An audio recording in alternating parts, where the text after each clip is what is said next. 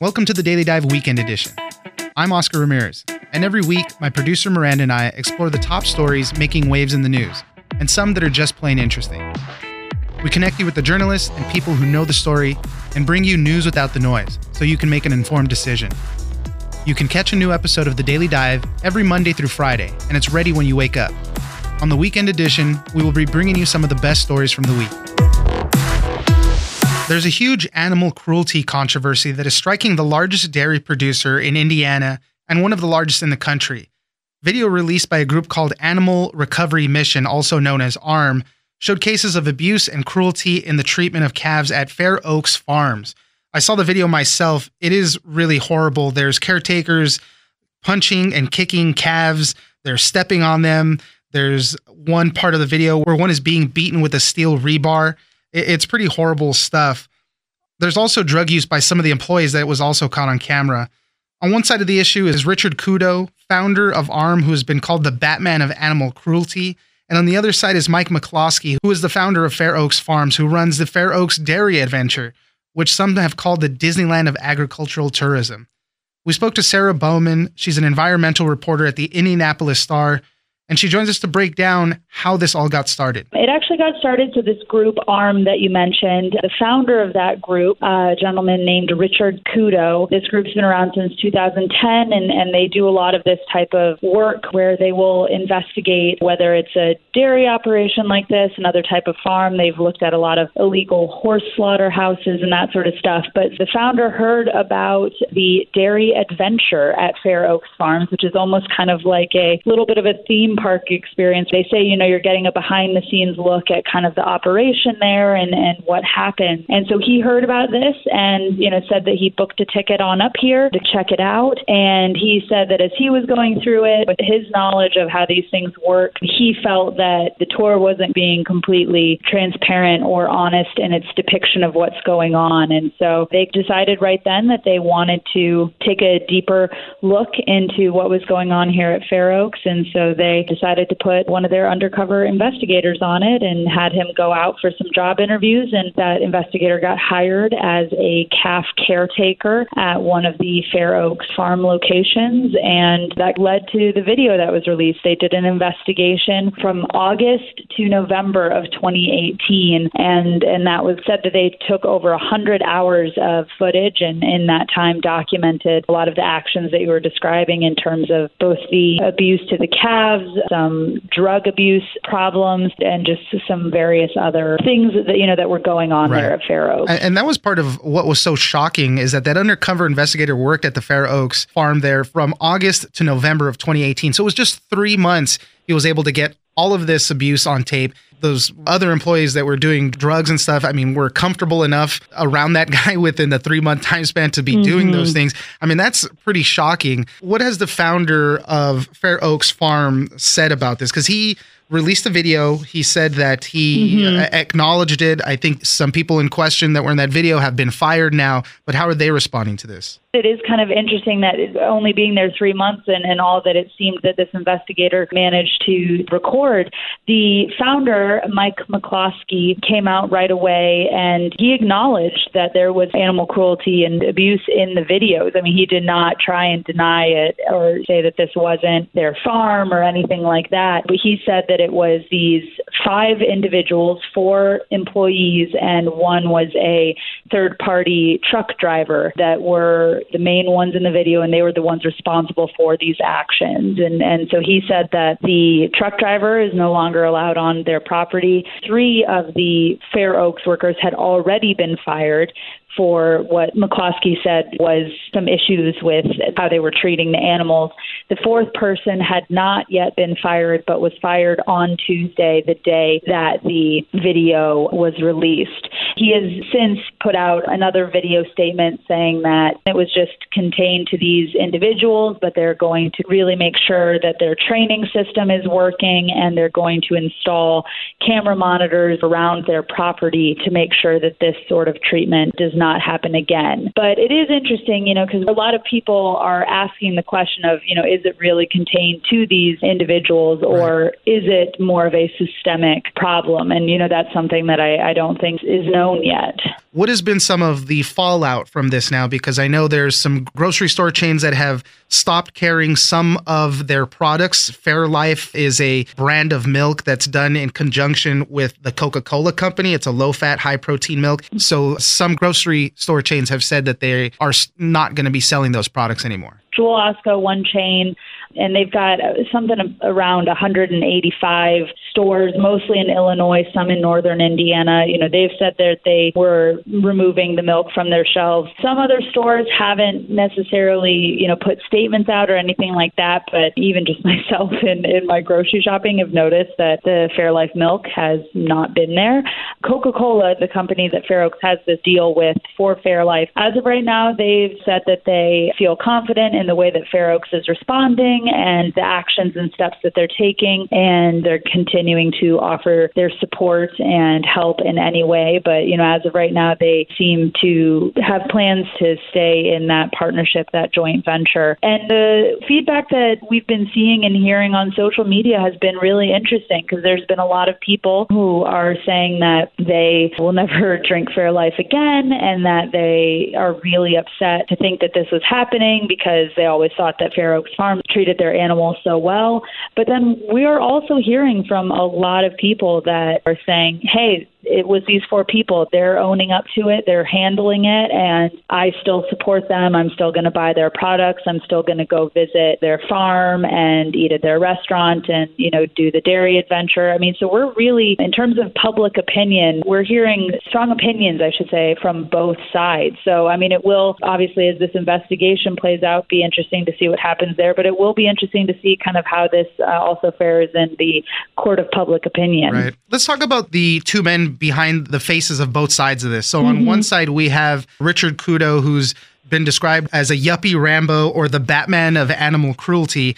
And on the other side, we have Mike McCloskey, who's the founder of Fair Oaks Farms. They set up their dairy adventure there. It's kind of the Disneyland for agricultural tourism. There's a hotel, there's a gift store there. He's been at the White House to meet with President Donald Trump. He's got a lot of political connections. So tell us briefly about each guy. It was interesting to kind of take a look at these characters or the main folks behind this. So you have Richard Kudo, who's the founder of ARM, or Animal Recovery Mission. He founded that in 2010 down in Florida in the Miami area. And for him, he had been volunteering at a local SPCA down there, and he just was seeing some of these things go on, especially down in Florida. They apparently have a problem with illegal horse slaughterhouses and trading horse meat on the black market. And so he started to learn more about this through his volunteering, and he just kind of felt that enough wasn't being done. And he was a real estate developer, that was his job. And so during his evenings, though, he started to go out on these missions and do surveillance and that sort of thing. And no training, completely self-taught is what he's told me. And he decided that was what he wanted to do. He has always had a love and respect for animals. And so he just jumped into that full time. And over these last, almost 10 years, they continue to do these investigations into these slaughterhouses, into illegal animal fighting. In the last few years, they've started looking into factory farm operations and these sorts of things. And then on the other side, you have Mike McCloskey, who was born in Pennsylvania, grew up in Puerto Rico, and trained and was a veterinarian, and his wife met, and they decided they wanted to start a dairy farm. And before, they were down in the Southwest, and they had a cooperative down there. And he's always been someone who's viewed as an ideas man, I guess, someone who's really innovative and pushing boundaries. And so he had come up with this new way of processing the milk, and a lot of others in his cooperative weren't really on board with doing that as well, because it was a bit more, time and labor intensive. And so he left and started his own co-op, which was Select Milk Producers, and wound his way up in Indiana, and then has since, obviously out of that, has Fair Oaks Farms and Fairlife, and has just grown to be this really, really large, powerful farmer here in Indiana and across the U.S., of course. And in our reporting, we were able to find some of his connections, as it comes with that, a lot of contributions he's given over the years to different political figures. He was on, an advisory committee, an agricultural advisory committee for the Trump administration administration during that transition. He's been to the White House. He's gotten personal shout out from Indiana's governor in this year's State of the State. So, I mean, certainly is a figure who is very prominent and well known in Indiana and across the U.S. Kudo for his part, doing great work, and he's getting praise from cops for his investigations, and then criticism also. This brand of vigilanteism, could undermine the ability for cops to prosecute animal abusers. And for McCloskey, growing up as a veterinarian, and he has this image of an animal lover, to have this happen at some of his properties, it doesn't sound right, but who knows? All these things don't really mix. Let's just get into the final part of this. From what we've gotten out of this investigation so far, we have 3 people who face criminal charges, but they're just misdemeanors, and that's all we have so far. Yeah, and that just is something that's come out and really been developing in the last few hours. Authorities just announced that 3 people are facing criminal charges in connection with the cruelty that the video and investigation showed at Fair Oaks. They've not identified who those suspects are, and I don't even know at this point if they've really, made it clear that it is the people who were in the video, though, of course, that people will assume. That's where we are right now. And whether or not there is a larger investigation into the practices going on at Fair Oaks, I know there's been discussion of an independent auditor coming in to, look at the practices there. And I know that ARM has also said that they have additional information that they plan to release at some point. No kind of set schedule for that. But I mean, I certainly don't think that this situation and this case with Fair Oaks is by any means complete. But yeah, it'll be interesting to see where it goes. Sarah Bowman, environmental reporter at the Indianapolis Star. Thank you very much for joining us. Of course. Thank you so much for having me.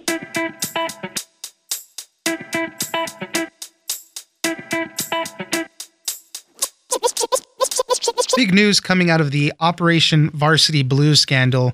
Former Stanford University sailing coach John Vandermoor is the first person to be sentenced in the college admissions cheating scandal. He was sentenced to 1 day in prison, 6 months of home detention, 2 years of supervised release, and a $10,000 fine. There was one big thing that worked in his favor, is that he never pocketed the money for himself. Rather, he sent it back all to the sailing program. My producer, Miranda, joins us to break it all down. The judge called him likely the least culpable of the scandal's cases because the money he got went directly into the sailing program instead of in his own pockets. And he's the only one who so far seems sincerely remorseful, that he admits he made a terrible mistake and that he's really disappointed in himself. So the federal prosecutors are disappointed with this ruling. They wanted him to be given a 13-month sentence so that they could have what they call a meaningful prison term intended to help repair public confidence in the college admission system. But for this part, he got off kind of light. The prosecutor said that his actions not only deceived and defrauded the university that employed him, but also validated a national cynicism over college admissions by helping wealthy and unscrupulous applicants enjoy an unjust advantage over others. And that's really what the heart of this whole Operation Varsity Blues thing is just the unfairness that comes with money. For his part, he already pled guilty in March to all of this. They said that he accepted $610,000 in payments. Stanford said it identified $770,000 in funds that came from William Rick Singer, who was the mastermind behind this whole thing. So who knows exactly what dollar amount lies in. But going back to how the judge said he was the least culpable, one of the interesting is that all of the students that Rick Singer brought to him, none of them even went to Stanford. A few of them did get that distinction as their recruits and whatnot, but they all chose other schools to go to. Some went to Vanderbilt, some went to Brown. And the way these guys even got hooked up, because if you know anything about college athletics, sailing isn't an NCAA sport. There's no scholarship for it. There aren't recruits. People aren't scouting high school students to be joining these teams. So Mr. Vandermoor hasn't really gotten any of that kind of support. So when Rick Singer just kind of called him out of the blue and said, hey, I know these child Olympians. I know the parents of these kids who want to get into your sailing program. Because when Vandermoor got this call from him, he said, yeah, I'll talk to you. I have a hard time finding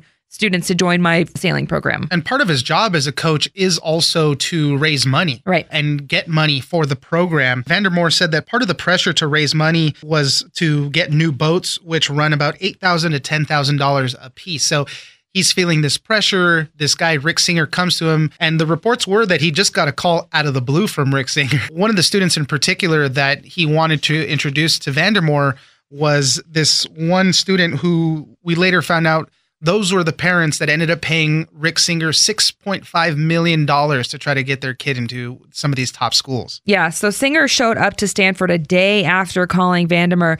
And towards the end of that initial conversation, he was like, hey, I've got a student I want to introduce to you. Vandermeer ultimately didn't help her application because it was too late in the season to try to tag her as a potential athletic recruit. But she did get entrance to the school through regular admission. So he got off on that one. But once this all came to light, that girl got expelled. And that's when Vandermeer got fired. Rick Singer just kept giving him money and said, well, just save this for the next student and the next student and the next student. And Vandermeer, to his part, really believed he was taking donations, not bribes.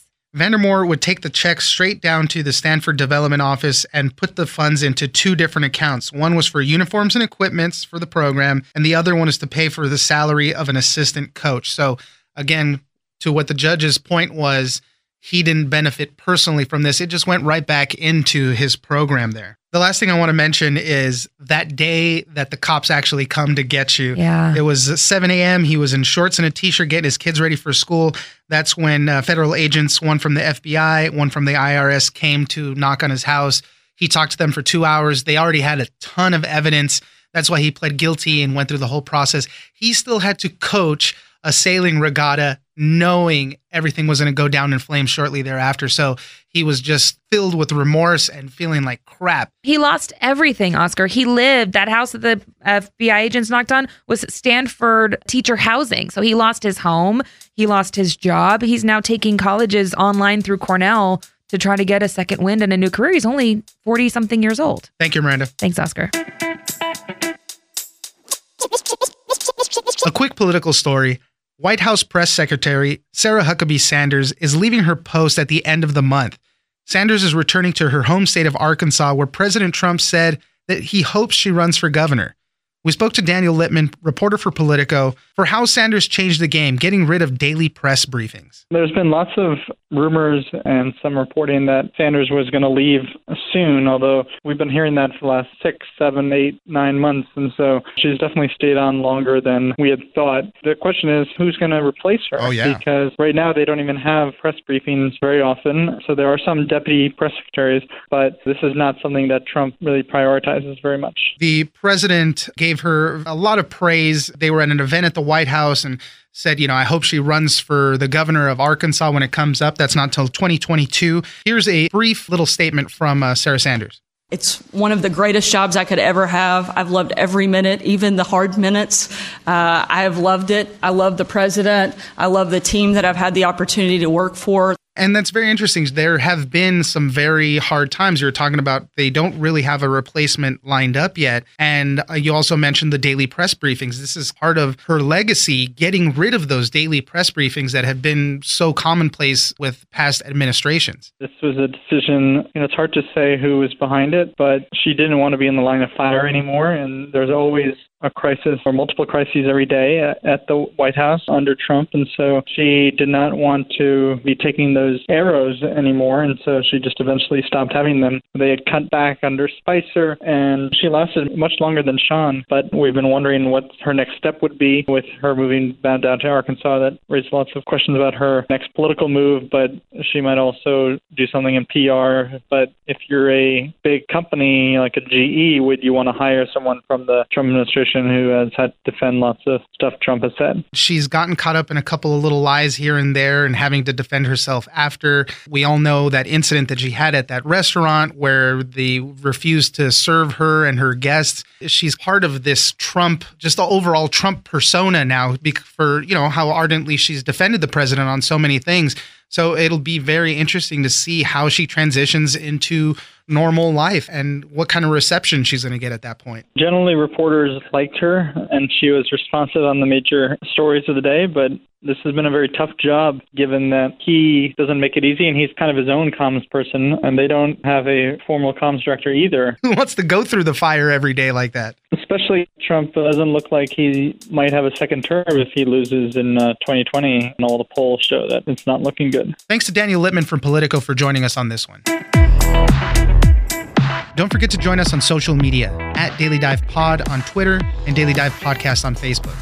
Leave us a comment, give us a rating, and tell us the stories that you're interested in. Follow us on iHeartRadio and wherever you get your podcasts. I'm Oscar Ramirez, and this is the Daily Dive Weekend Edition.